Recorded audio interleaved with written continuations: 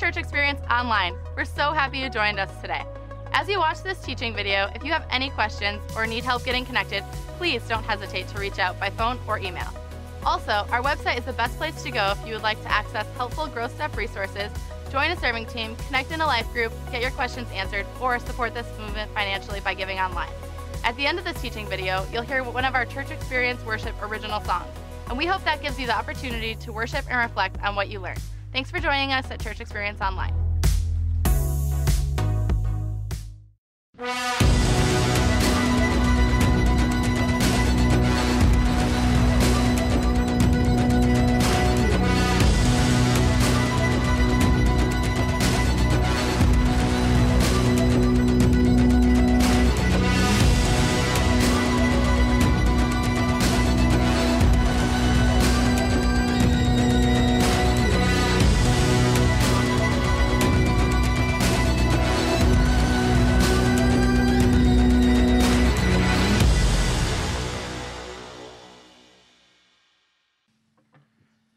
So I was in a life group here at CE, and one of the guys in the group was telling me some stories I could not believe. He said, when I was young, I grew up in this neighborhood where right behind us there was a development going on, and they were building new houses, but first they had to lay all the roads, and they had to lay the drain pipe and all this stuff, and he goes, it was really for a young boy. He goes, it was like this adventure land. You know, apparently his mom and dad didn't care that he played in this construction zone, so he would go out and he would just climb around on stuff when all the construction workers had gone home. He would just have a great old time. Not a very safe environment for a child, but he loved it. He was little and he just having a good time.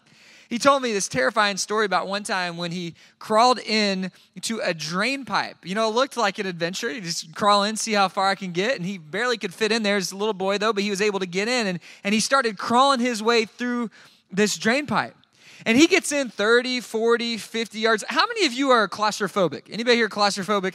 All right, we got a lot of you. This would pretty much be your worst nightmare, okay? Because he gets in about 30, 40, 50 yards, and he realizes that he's not going to be able to make it out all the way to the other end. And he feels a little stuck. Now, nobody knows he's in this drain pipe.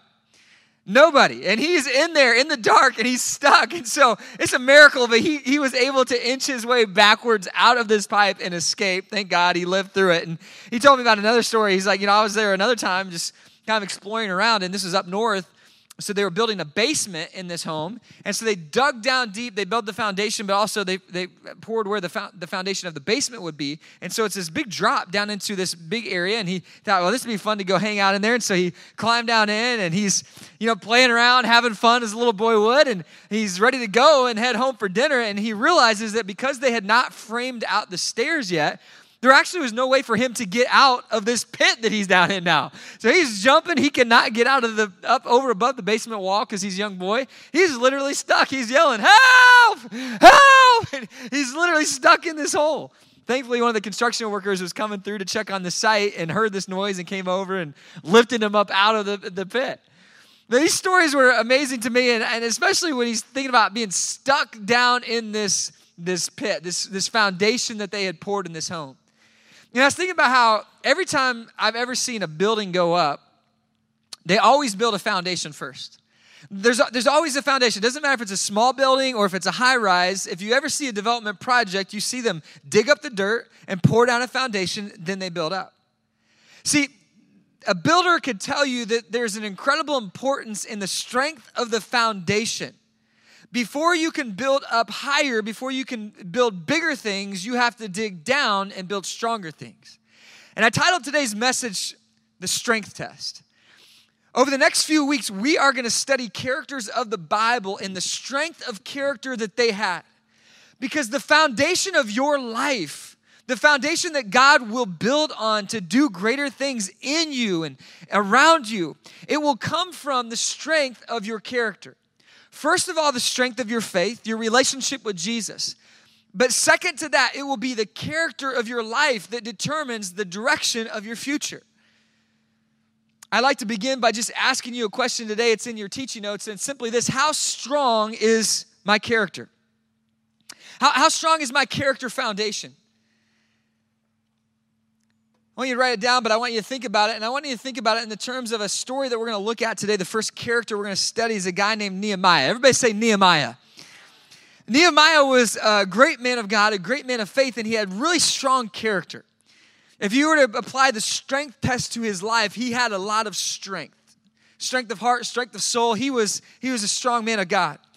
And he has an incredible experience that happens to him, that it begins with a burden. It begins with a vision.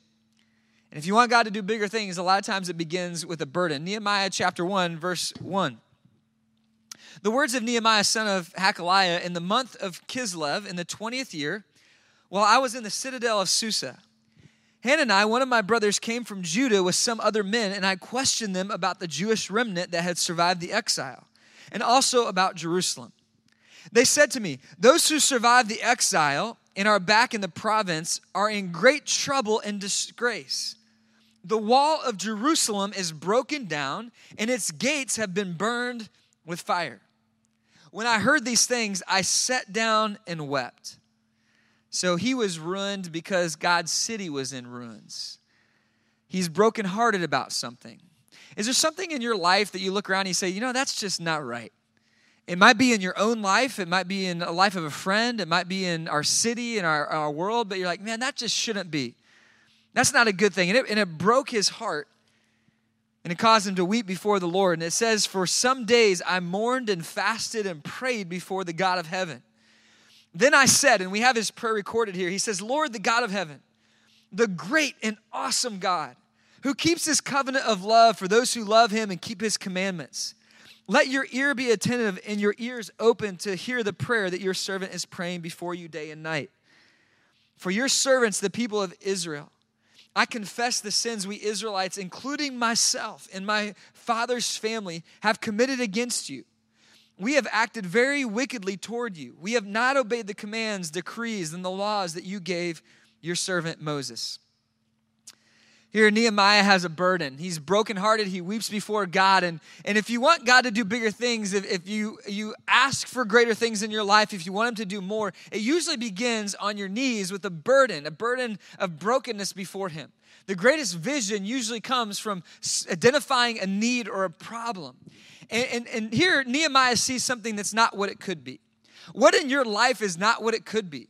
What cracks are there in your foundation? What is it in your world that you see and you say, man, this is not pleasing to God. This needs to change. A great filter in our life as we're discerning vision and what we want God to do in us is this for me and my glory, or is this for God and his glory? See, Nehemiah, his vision wasn't about him. A lot of people chase visions, but they chase visions for themselves. In Philippians chapter 2, verse 21, it says that most people, they live not to please Christ for his mission, but they live to please themselves. It says it this way, it's here on the screen. Everyone looks out for their own interests, not those of Christ. They live for their own mission. They live for their own vision. So Nehemiah here, he sees a problem with God's people. He sees an issue. The walls are torn down. He says, I want to do something about that. And this vision was not for him. It was selfless, not selfish. Is your vision, is your ambition selfish ambition, or is it ambition for God? I want God to be pleased with my life. Well, when you get a vision that's birthed out of a burden for God and his work, and when you're doing it to bless others, not yourself, that's unstoppable. And Nehemiah, as we're going to talk about his strength of who he was and his character and what God did through him, you got to begin by looking at what his life, his story really came out of. It came out of a burden to please the Lord and live for him. But we're not going to talk about vision today. We could, but we're not going to talk about vision. We're going to talk about the strength and foundation of Nehemiah's character. See, before Nehemiah knew that he could go forward in vision, he had to go back and address the foundation of his life. See, he wanted God to build up the walls of Jerusalem. He wanted God to build up bigger things, as many of us in this room want God to do in our lives, in our families, in our heart. See, God, I want you to build up. He knew that he wanted God to build something up, but listen, before God could build up, he had to dig down and address the character foundation of his life. And he does that through his prayer. He confesses his sin, and he confesses the sin of God's people, of his own family. He says, so God, there's this history we have, and we've rebelled against you. See, our fundamental crack in our foundation, if you will, our fundamental problem is this sin nature. Do we have this nature in us that wants to rebel against God, make ourselves a God, do what we want instead of what God wants? And that gets us in trouble. It unravels our life. And Nehemiah addresses this first. He knew that before he could go forward, he had to go back and address the foundation. So here's that question again. How strong is my character foundation? You wrote it down, but think about it. How strong is the foundation? How strong is your foundation? As I was thinking about this, we started talking about foundations at the beginning. I was thinking, there's a big difference in the kind of foundation that you build depending on what you're building. Because if you're building a garage, your house, a little 2-car garage or a little shed out back, you probably want to put a foundation down. But if you're building a 40-story tall high-rise, think about the difference in that foundation versus the foundation of a little shed in the backyard. They both have one, but one takes an immensely larger amount of work to build it. If you're building a high-rise, you dig down, they dig way down in the ground. It might take them 6 months or a year just to build the foundation, and they're got architectural plans, they're pouring it, there's all kinds of work that goes into this. They're digging way down in the ground, making it strong. Why? Because they know that the stakes are infinitely more on this high-rise building versus a little garage in the backyard. Both are important, but one is way more significant. One has way more stakes to it. And some of us in our life, we're saying, well, character, that's not that big of a deal. Okay, Brandon, I got it. I need to have character. It's not that big a deal. Do I have cracks in my foundation? I got a few of them, but everybody's got flaws. No big deal. Well, and to some extent, maybe you're partially correct. If you only want God to build some average things in your life, if you only want God to do some average things in your life, in your marriage, your family, your future, then maybe your foundation, maybe you can get so far with just having an average foundation. But many of us are begging God, and we're saying, God, would you do something greater in my life? Would you do something greater in my future? Do something greater inside of me? I want to be all that you want me to be. God, I want to do all that you want me to do. And if that's your heart, if you're saying, God, please do more in me, then you've got to dig further down. You've got to build a stronger foundation. Because God can't bless you in the way he wants to, in the way you're asking him to, until you have a stronger foundation. He knows it'll ruin you. See, if God puts blessing in your life and your foundation is cracked, what happens if you build a tall building on a faulty foundation? It can crumble under the weight, and the same is true in your life. The other thing is it can ruin you because if God blesses you and you don't have the right foundation, you don't have character in your life, then what's going to happen is when he pours in the blessings and answers to prayer that you're begging him for, what you'll tend to do is start to worship those things instead of worshiping God, and he doesn't want that to happen.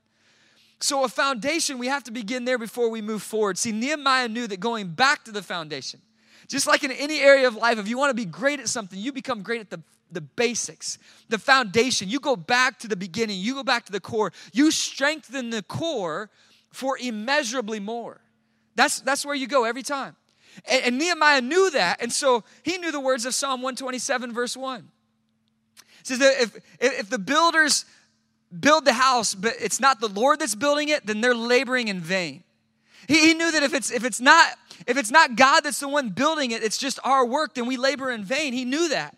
And if you build great things in your life without them being God things and without a foundation under them, then at best they will be an idol that you worship, and at worst they will crumble and fall all around you. But make no mistake about it, building character and building strength into your life so God can do more in your future, it's going to be work. It's going to be hard. Every step of it will be hard. I mean, a lot of us, we want God to do more in us, but man, we expect it just to come naturally and casually. And then we're surprised when it doesn't, and we give up. But it's hard. Every step is hard. When I was in high school, I got the dream job. I had quite a few different jobs through high school, and one of the jobs I got, my employer told me, he's like, hey, Brandon, I'm going to drop you off at this work site, and you see this garage over here? I want you to just tear it down. I was like, you want me to do what? He's like, here's a sledgehammer. I'm going to give you 3 days. I want you just to level it. Put all the debris in the dumpster, just tear it down. I'm like, you just want me, that's it. Just tear it down, the roof, walls, everything. He's like, just level it. You got it, boss. I'm in. So he pulls away. I'm like, thank you, God. This is like every guy's dream. Like, I get this sledgehammer out there. I'm just whacking away at this thing. I'm pulling the roof off. I'm having so much fun deconstructing this building. And that day I was walking around on the work site through all the debris, and I was walking toward the dumpster, and I took a step, and it was a very painful step because I stepped right on a nail. And I looked down, this thing went right through my shoe, and I pulled it out and kept walking. But man, now every step I took the rest of the day was just sore. Like that foot was just real tender. I nursed it that night, and I came back the next day, but I still got that limp, and I'm tearing this building down, still having a great time, ripping stuff off, throwing it in the dumpster, and I'm walking back through the work site, and I take another step, and oh, man, that was painful. And my other foot, no, I stepped on a nail. I'm not kidding you. I stepped in a nail 2 days in a row, one nail in each foot. So both of my feet had been pierced by a nail that week. And the rest of the week, I mean, I finished my project, but the whole week, I'm just like every step is painful. I could not step anywhere the rest of that week without feeling pain. Like every single step was so hard. And some of us, in order for God to do more and build a foundation even in our life, we're going to have to deconstruct. We're going to have to tear down some bad habits and uproot some things in our life that are not pleasing to God. We're going to have to pull some things apart and throw them away and get rid of some stuff, clear some space so that God can build more in us. But I'm just telling you on the outset that that's going to be incredibly difficult. And don't you think that God is going to do some great thing in your life without it costing you greatly? It will cost you so much, and it will be so difficult, but it will be so worth it.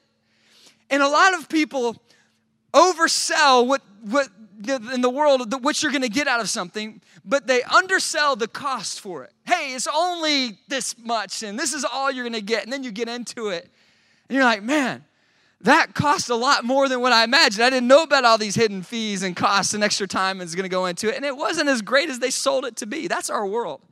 God always does the opposite. He always does the opposite.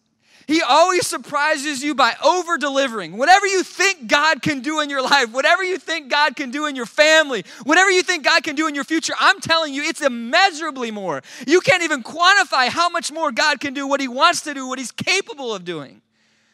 But He always elevates the cost. He doesn't say, oh, it's not going to be a big deal. No, He says, hey, you want something?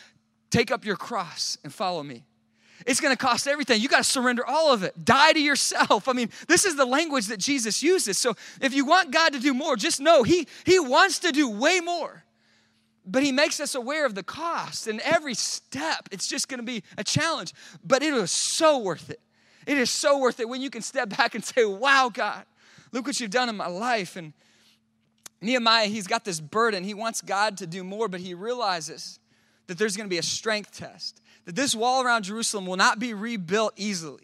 So he goes to God in prayer, and that's the first thing that you want to do is bring your burden before the Lord, bring your need before the Lord, bring your problem before the Lord and say, God, I need your help. I need you to build it. The laborers labor in vain if it's not the Lord that builds the house. So God, I want you to build this house and be strong in it. Nehemiah chapter 2, he gets into a conversation with the king.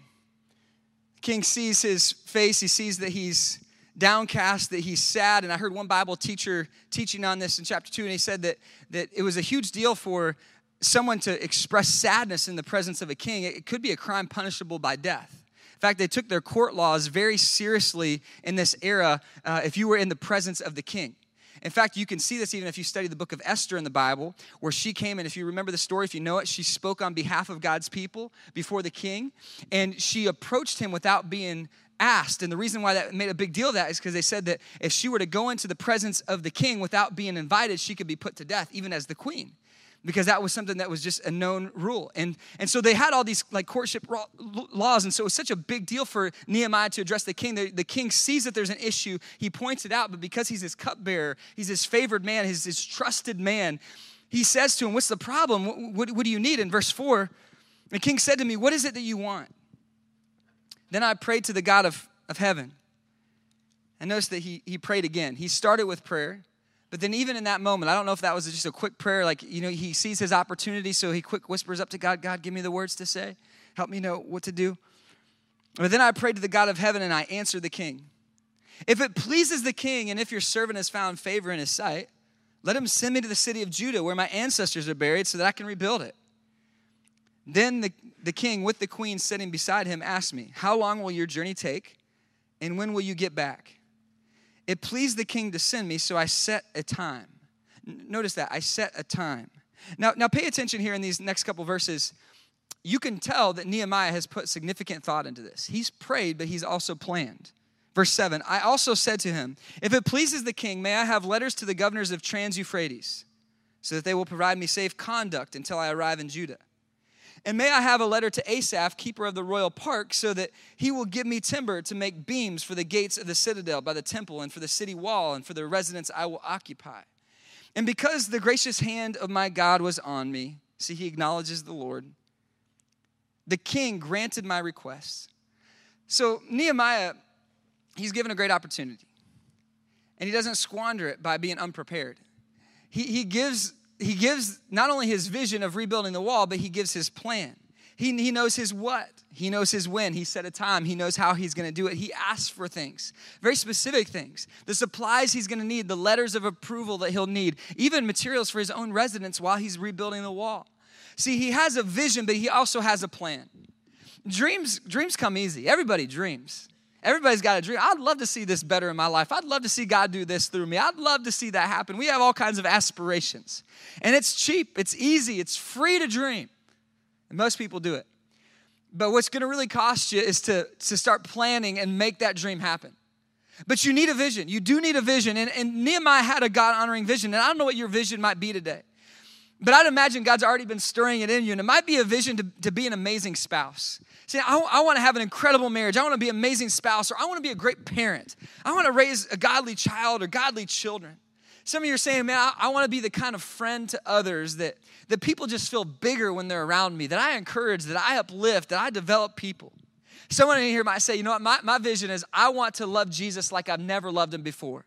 I want to be so on fire for the Lord. I want to experience his presence. I want to have this great faith in my life. Someone might hear say, I want to know the Bible so well. I want to study the Bible so I can teach it. I want to lead a life group. I want to develop others and disciple people and coach people and mentor people from God's word. Someone might say, I want to learn leadership because I want to lead a team or a ministry or an outreach or a nonprofit. I want God to use me in a big way. I don't know what your vision is and what God might stir in you, but I want to share a quote with you that I heard when I was a young man, and it's stayed with me all these years, and it still rocks me. And it's by the evangelist D.L. Moody. He says, if you're going to make God your partner, then you better make big plans. See, you have a big God, so you better have big vision. Don't skate through life with small dreams and small hopes because you have a great God. God can do amazing things, so have big vision. Nehemiah had a God-pleasing, clear direction. How clear is your direction in life? If you don't have a clear direction, then you're going to drift, and you're going to miss what God wants to do through you. Nehemiah chapter 4, turn a couple pages over. He gets permission to go. He gets the supplies he needs. He arrives, assesses the situation, and he begins the work. He recruits the team, and he goes after it. And Nehemiah chapter 4, I love verse 6. So we rebuilt the wall till all of it reached half its height. For the people worked with all their heart. They did what? They worked with all their heart. Would you just say that with me? They worked with all their heart. They poured in. They gave every bit of what they had available to them. They worked with all their heart. And here's why I want to just stop there for a moment. See, we have vision. A lot of us have vision for what we want God to do in our lives. We're praying big things. We're saying, God, work in me. Work in my character. Change me. Help me be more like Jesus. And I just want to say, if you've had a long-term problem in your life or you're trying to overcome something in your past, it will require you working with all your heart to overcome that. That battle will not be one easy. Some of you want to grow stronger in your faith and you're closer to Jesus. You're going to have to work at it very hard with all your heart. Some of you want to serve Jesus and be used greatly, or you want to have an amazing marriage or great friendships or have godly children. You're going to have to work at that with all your heart. Some of you want to fulfill the potential, all of the potential that God has put in your life. I'm just saying you're going to have to work at that with all your heart. See, I put it this way in your notes. I cannot have big dreams for a big God and not expect to carry big responsibility. That's all together. But some believers think I can have big dreams and I serve a big God, so he'll just make it happen. And certainly there are times where God asks us to sit back and wait and watch him work and part the sea in ways that we could never do it. But more often than not, as you see God work in Scripture, he works out his plans through his people. And so if you want God to do more, I got big dreams. I serve a big God. It's going to happen. Well, yes, when you carry big responsibility. When you say, God, I'm willing to do what I need to do. See, Scott Thomas said, we like the promises of God, but we don't always like the processes of God. we love the promises of God. God, you're going to do that immeasurably more in me. But when the process involves me doing immeasurably more than I've ever done before, that's where we pull back and we miss out. See, God wants to do more. Nehemiah had a plan. And by the way, his plans were birthed in prayer. Are your plans, is your vision birthed in prayer? Is it bathed in prayer? Because the best plans come out of the prayer closet. They come out of the time with God.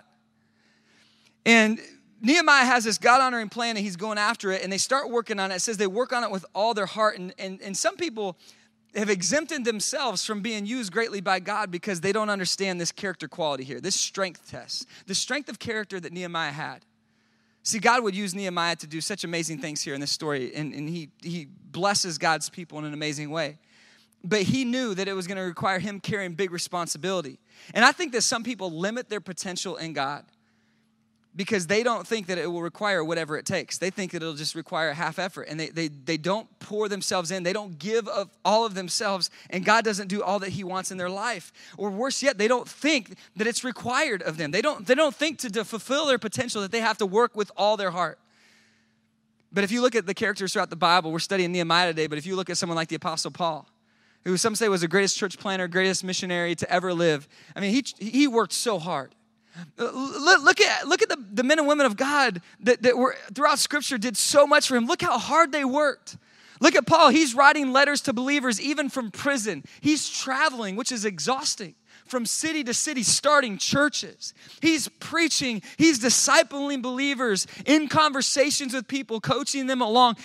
Look at all he did. And in the midst of persecution, they stoned him. They tried to kill him. He's running for his life. He's shipwrecked. He's in the ocean. I mean, he is literally like fighting for his life. He's working so hard. But you don't have to just look at the characters of the Bible, the men and women of God, to see how hard you have to work to pursue all that God wants in your life. Look at God himself. When I was in school, they were teaching us how to study the Bible and how to really understand it. And they said, you always want to ask a couple questions, everything that you read in the Bible. You want to ask, what do I do? So what is this telling me to do? What do I need to know in my life? But also, what does this teach me about God? And that gets overlooked. A lot of people just look for the Bible for instructions, but we're actually also given God's word to know him. So everything I read in the Bible, who is God? Who do I see him to be in this? Who do I know about his nature and his character? And if you had never read the Bible before at all, you weren't familiar with it, and you started reading Genesis chapter 1, verse 1, do you know what one of the first things you would learn about God by asking that question, who is God? One of the very first things that you would learn about God, in the very opening pages of the book, you know what you'd learn? You would learn two things. One, God has an exceptionally high vision. He has huge expectations. I mean, just read the opening days of creation. God created the heavens and the earth and all their vastness, and he filled them with living creatures. I mean, he didn't create little hills. He created beautiful mountains and soaring heights. He created amazing valleys and oceans filled not just with water, but all kinds of living creatures. Have you seen like a saltwater fish tank and all the beauty of the colors and the fish? And I mean, have you seen all the animals that God filled up this earth with? I mean, he made a giraffe and an elephant and a zebra. I mean, he's got so much creativity, so much vision. He didn't just put one kind of plant. He just could have put, hey, here's a shrub, have fun. He made palm trees and all kinds of beautiful things. I mean, he could have just made it one animal. Here's a donkey. There you go. It's all you need. No, he made all kinds of stuff. Huge vision, huge expectations. You would learn that about God just by reading Scripture. But then you know what else you'd learn right in that same pages? You would learn that God is an incredible worker. For 6 days he created. 6 days he worked. And then on the seventh, he rested from all his what? All his work of creating. So he has huge vision, and will work really hard to get there. And we're made, by the way, in the image of God. So you are made to have huge vision. Some of you are missing out on what God wants to do in your life and your future because you have minimized your vision. You've thought, oh no, I'm just supposed to be content with what's going on. You're misunderstanding Scripture. The Bible talks about being content for sure, but it's not talking about it in terms of vision. It's talking about battling greed and being content in Christ. He's all I need. Jesus, you're all that I really need in life, and I don't need the possessions of this world to be happy. It is not talking about your vision and expectations. We should have this immeasurably more mindset that, God, I want you to do greater things through me. This world is full of people that are perishing. There's people in poverty. There's violence. There's countries being torn apart. God is looking for people who will step up and say, God, I got bigger vision. I have a burden. Use me. Do greater things through me. But so many people are missing out because they've lowered down their vision. They're not living in the image of God like they were created to be fully. They have a small vision. Or they have big vision, big dreams for a big God, but they're not willing to carry big responsibility. I'll work here and there. I'll kind of do my part. I'll help out and I'll fit in. But they're not really going after it and rolling up their sleeves. And here Nehemiah's got both. I got a big vision for a big God, but I'll carry that big responsibility. I love the words of 2 Chronicles 16:9. It says, the eyes of the Lord range throughout the earth to strengthen those whose hearts are fully committed to him. So that tells me that God's up in heaven and he's looking down at the Tampa Bay area. And he's looking down at Clearwater. And he's looking at Palm Harbor. And he's looking in Dunedin and Largo and Tarpon Springs. Ozona, I see you over there. I mean, he's looking this whole area. He's looking all throughout the Tampa Bay area. He's looking. There's down at Safety Harbor. I see him. And he says, the eyes of the Lord range throughout the earth. To what? To strengthen those. The strength test, he's strengthening those whose hearts are fully committed to him. And he's looking for people like Nehemiah who are fully in. They're saying, God, I'm all in, and not for me, but for you. And he'll strengthen them. He'll empower them. See, God wants to do more, but some people miss out on the more that God wants to do because they don't understand this. They don't understand this character strength that's required to see God do more in them. Now, I think some people misunderstand Scripture here too, where they think, well, I thought faith is all I need. I thought it was only by faith. That's all I need. What are we talking about? It's not about my works. And let me clarify, because maybe some of you are new to your faith journey. And let me just say this. Your salvation, being saved from your sins, a relationship with the Father, going to heaven, that is all by faith. We believe that. Scripture's clear on that. You have nothing to do with that. Like all the greatest things, all the eternal things, we don't have anything to do with. That's what's so great about God. While we were in our sin, he gave his son Jesus to die on a cross for our sins. So we receive freely only by faith, not by our works, salvation. I'm saved from my sin through Jesus. That's it. No, not my works. See, if you get into works, that's where religion comes in. If I got to work for my salvation, then you get into this hypocritical, judgmental religiosity and who's better, who's worth, who's a better Christian. That stuff's just detestable in God's sight. He's like, your best is like filthy rags to me. I have a perfect standard. You haven't reached this. It's like, so he's like, I'm going to give it to you through Christ if you'll just receive him. So that's our salvation. It's not by our works. But some people take that and they misinterpret it and they think, well, so if I have faith, that's all I need. If I have faith, then I don't need to work. It's all God. God's going to do it all. And that's not what the Bible says. In fact, you know what it says in the book of James? It says faith without works is what? It's dead. Some of you know that verse. It's faith without works is dead. It's dead. So you can't really please God without faith, but you also can't please God without your work. Because if you don't work, if you don't go after what God wants to do in your life, you can't have a living faith, and that pleases God. And it says faith without works is dead. Here's how I put it in your teaching notes. When asking God to do his work, don't neglect your work. Don't neglect your work. When you're begging God to do something, don't neglect that he might have a role for you to play in it. I see this in Nehemiah's story in chapter 4, down in verse 7.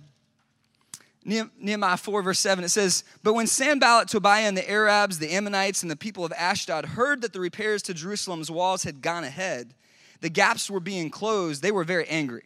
They see this potential superpower emerging within their region. They don't want the city to be rebuilt. They don't want this new power in their area. They're angry. And it says, they all plotted together to come and fight against Jerusalem and stir up trouble against it. But we prayed to our God and, everybody say and. Come on, say and. We prayed to God and posted guard day and night to meet this threat. You know, the first 7 weeks in this new building, we moved in the beginning of March. The first 7 weeks, I for 6 of those weeks and PK for 1 of those weeks, we taught about prayer. We taught about prayer every single week. Jesus changes everything. Because we wanted to begin that way. That's That's how we want to set aside this new space that God's given us for ministry because it is all about prayer. And it's all about God working in and through our lives. And so it has to begin and end with prayer. And Nehemiah, his story began with prayer. And we could talk about that. They prayed every time there was a challenge. That they prayed. Every time the king had an opportunity, he prayed. So we're not going to talk about prayer today. We began there. But what I want to talk about is this word "and." Because some of us are praying, and we're praying desperate prayers. God, change that person. God, change my situation. God, help me out. But it says they prayed and they posted guard and they did their part. They both were working together. And when I asked that question in your notes, when I made that statement, that's for your benefit. Because some of us are asking God to do his work, but we're neglecting doing the work of God.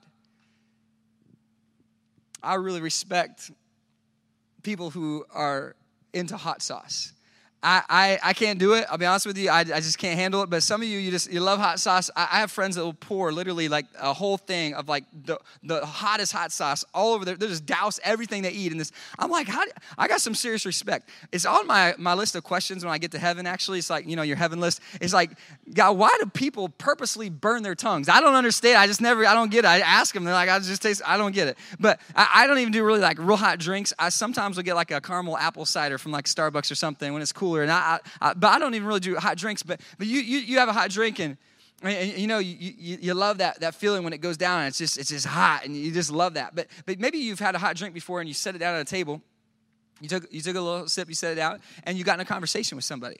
It's a real engaging conversation. You start talking, you forgot about your drink, and you're in the conversation. And like 10 minutes later, you realize that your drink's still there, and you pick it up and you take a drink.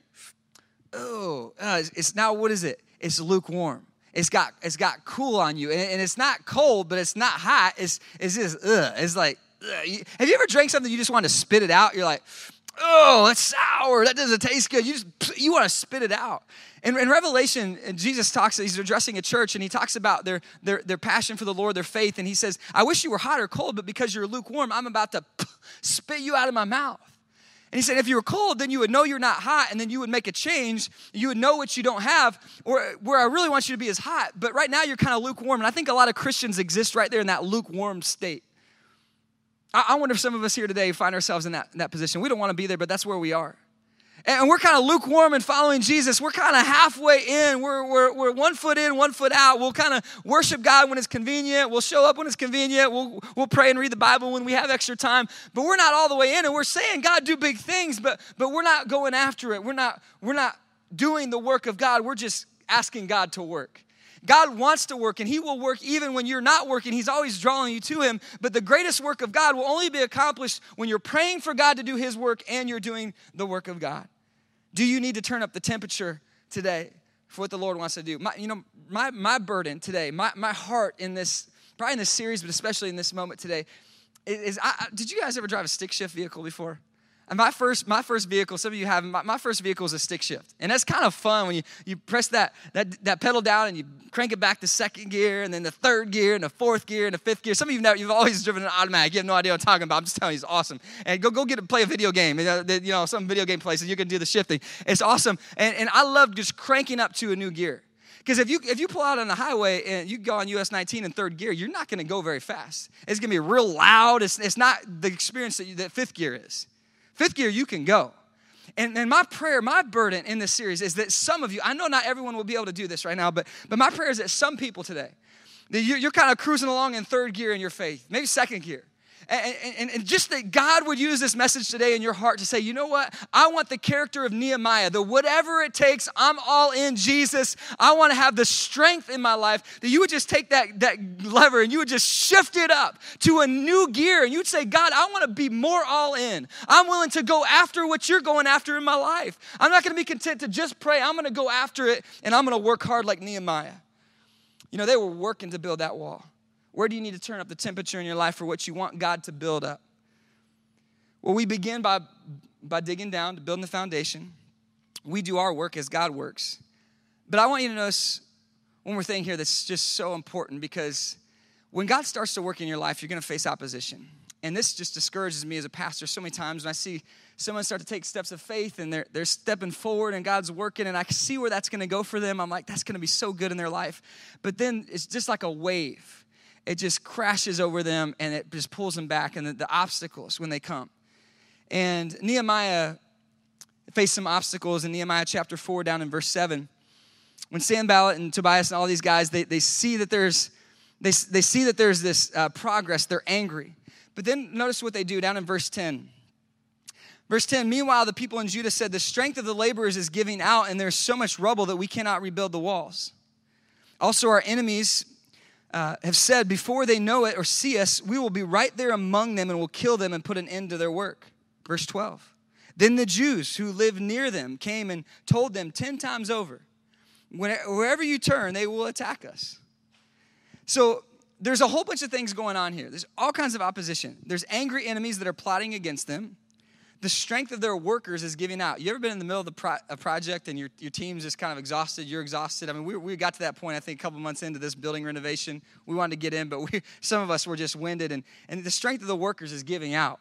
And it's the vision, the project is so big. They said the enemy is planning to take them out unexpectedly at any time. Their fellow Jews, their brothers and sisters, their team is saying, hey, wherever you turn, disaster is going to happen. There's a pending attack. So all these things that are going on is overwhelming. It's a huge obstacle. And you're going to face obstacles, but facing more than one obstacle at a time, that requires tremendous strength of character. Some of you walked in here today and you're fighting battles on more than one front. And that's difficult. That takes real character to win in that season of life. And you know what? The bigger the opportunity, the bigger the opposition. And the internal battles are probably the biggest and the worst. Some of you come in here today and you're facing discouragement, maybe even depression, which don't try to fight that alone. Get help, reach out. And here's the thing, some of us have some internal battles going on, and God is trying to strengthen your character. He's trying to strengthen you on the inside, because he knows if he can win that battle on the inside, then any battle that happens on the outside, he can bring victory. But some of you, like Nehemiah, are facing some battles right now. You're facing some obstacles. And I want to encourage you to refuse to quit. Refuse to sit around. I know the temptation for me when something's not going in my life is just to look at it, just stare at it and complain about it and get discouraged about it. I don't like this. This isn't going good. It's not what I want. But listen, if you'll stop staring at the worst in your life, if you'll pick your head up and start pointing your direction towards what God's best is for you, you will find tremendous motivation. And you just need to know this truth that's in your notes. Big progress requires overcoming big obstacles. And some people don't realize that, and they set out to do great things for God, and then they face obstacles, and they get discouraged, and they quit. You need to know that there's going to be big obstacles. If you want to change your character, if you want to uproot an addiction, if you want to improve a relationship, I'm just telling you, it's going to be hard work. And if you don't know that, you're going to give up when it gets hard. And I hate seeing that. I hate seeing people give up. Nehemiah knew that it was going to be difficult, so he reminded them of what matters. And he stationed, if you read verses 13 and 14, he stationed them in their work positions. He stationed them by families. The workers were working in front of their homes where their people lived at their various spots. So if you lived over here on the south side, he'd have you work on the south side of the wall. And he did that to remind them what they were working for, what their why was, what their motivation was. And they worked and they built this wall. But notice verse 15. It says, when our enemies heard that we were aware of their plot and that God had frustrated it, we all returned to the wall, each to do our own work. So God rescued them. He helped them through the obstacle as he'll help you. From that day on, half of the men did their work while the other half were equipped with spears, shields, bows, and armor. The officers posted themselves behind the people of Judah who were building the wall. Those who carried material did their work with one hand. Check this out. They did their work with one hand and held a weapon in the other. Each of the builders wore his sword at his side as he worked. But the man who sounded the trumpet stayed with me. See, they equipped themselves. They trained themselves. They prepared themselves for the battles, and they fought through them. We have to be disciplined. We have to work hard, and we have to prepare ourselves for the challenges that we're going to face. And a question I left for you in your teaching notes is this: does my discipline for God match my dreams for God? I think this is what I'm trying to say today, is that if I have great dreams for God, but I'm not willing to be disciplined and work hard for him, I can't expect for God to do all that he wants to do in my life. So you can't always win the obstacle that you're up against in that moment. It might be a season where you're battling something. You might be stuck in your career. And you're doing everything you can, and you got someone ahead of you. You want that promotion, but it's not available for you right now, but you don't feel like you're supposed to transfer and change jobs, and you just feel stuck. You know, that's an obstacle that you should be praying about. But don't be disheartened, because I learned this from John Maxwell. He said, when you get stuck in some area of your life, just go grow in another area of your life. Because you can't always control your situation, but you can control your response to your situation. When our church moved purposefully from this inspiring auditorium that we started in over at Countryside High School, and we moved to the hotel ballroom that we were in for 7 months, that was a difficult season for me. I don't know that anybody around me really knew that, but between me and God, that was a tough season because I wanted more for our church. I wanted our church to get into a building. I knew what that meant and what the opportunities for us to minister would be. But I felt a little stuck, and I was praying, and I was looking at every building that popped up. Is this available? Can we get it? Can we afford it? And I was stuck. And I was still praying, and I was doing my part. But you know what? During that season, I was growing some other things. I was like, God, I'm going to work on my preaching. I'm going to work on my prayer life. I'm going to try to be more surrendered to you. And I was finding some growth in my life, even though I wanted more in another area for our church. And I wasn't able to bring that. I wasn't able to do more and advance more like I wanted to see happen. And in fact, it was a difficult season, and we pulled back. But I knew God had more, and so I wasn't going to give up. So I moved to another area. Some of you got a spouse you're praying for, that they'll come to Jesus, or that you're working hard in the marriage, they're not, and you're saying, God, I want this to get better, and you're doing everything you can, and keep doing that. But maybe you need to grow in some other area. Maybe you focus on your spiritual life, and you'll see growth there. That might come over here and impact that. You're stuck in your career. Well, maybe I can go and develop myself, get some more skills, some more abilities. That might come back and impact this other area of my life. What if you said, I'm always going to grow. I'm always going to work hard. I'm always going to be my best for the Lord. I'm going to be disciplined. I'm going to chase every dream that he's put in my heart. But when I feel stuck and when I see obstacles, I'm not going to give up. I'm going to press through the difficult times and see God do immeasurably more. So here's the question. Where do you need to improve your foundation? Where do you need to work harder so that God can do more in your life? This is only one aspect of character. This is just where we're starting. We're going to look at a different character every week and a different attribute, a different character quality. But today, the strength test is a test that many of us, if we can step up to it, God will grow up in us something greater. He will be able to build more as we dig down and build a greater foundation. Right on? Thanks for joining us at Church Experience Online. Please don't forget to check out the website if you'd like to get more connected, learn more, get your questions answered, or support this movement financially. You're now going to hear a Church Experience Worship original song, and we hope this gives you an opportunity to worship and reflect on what you learned today.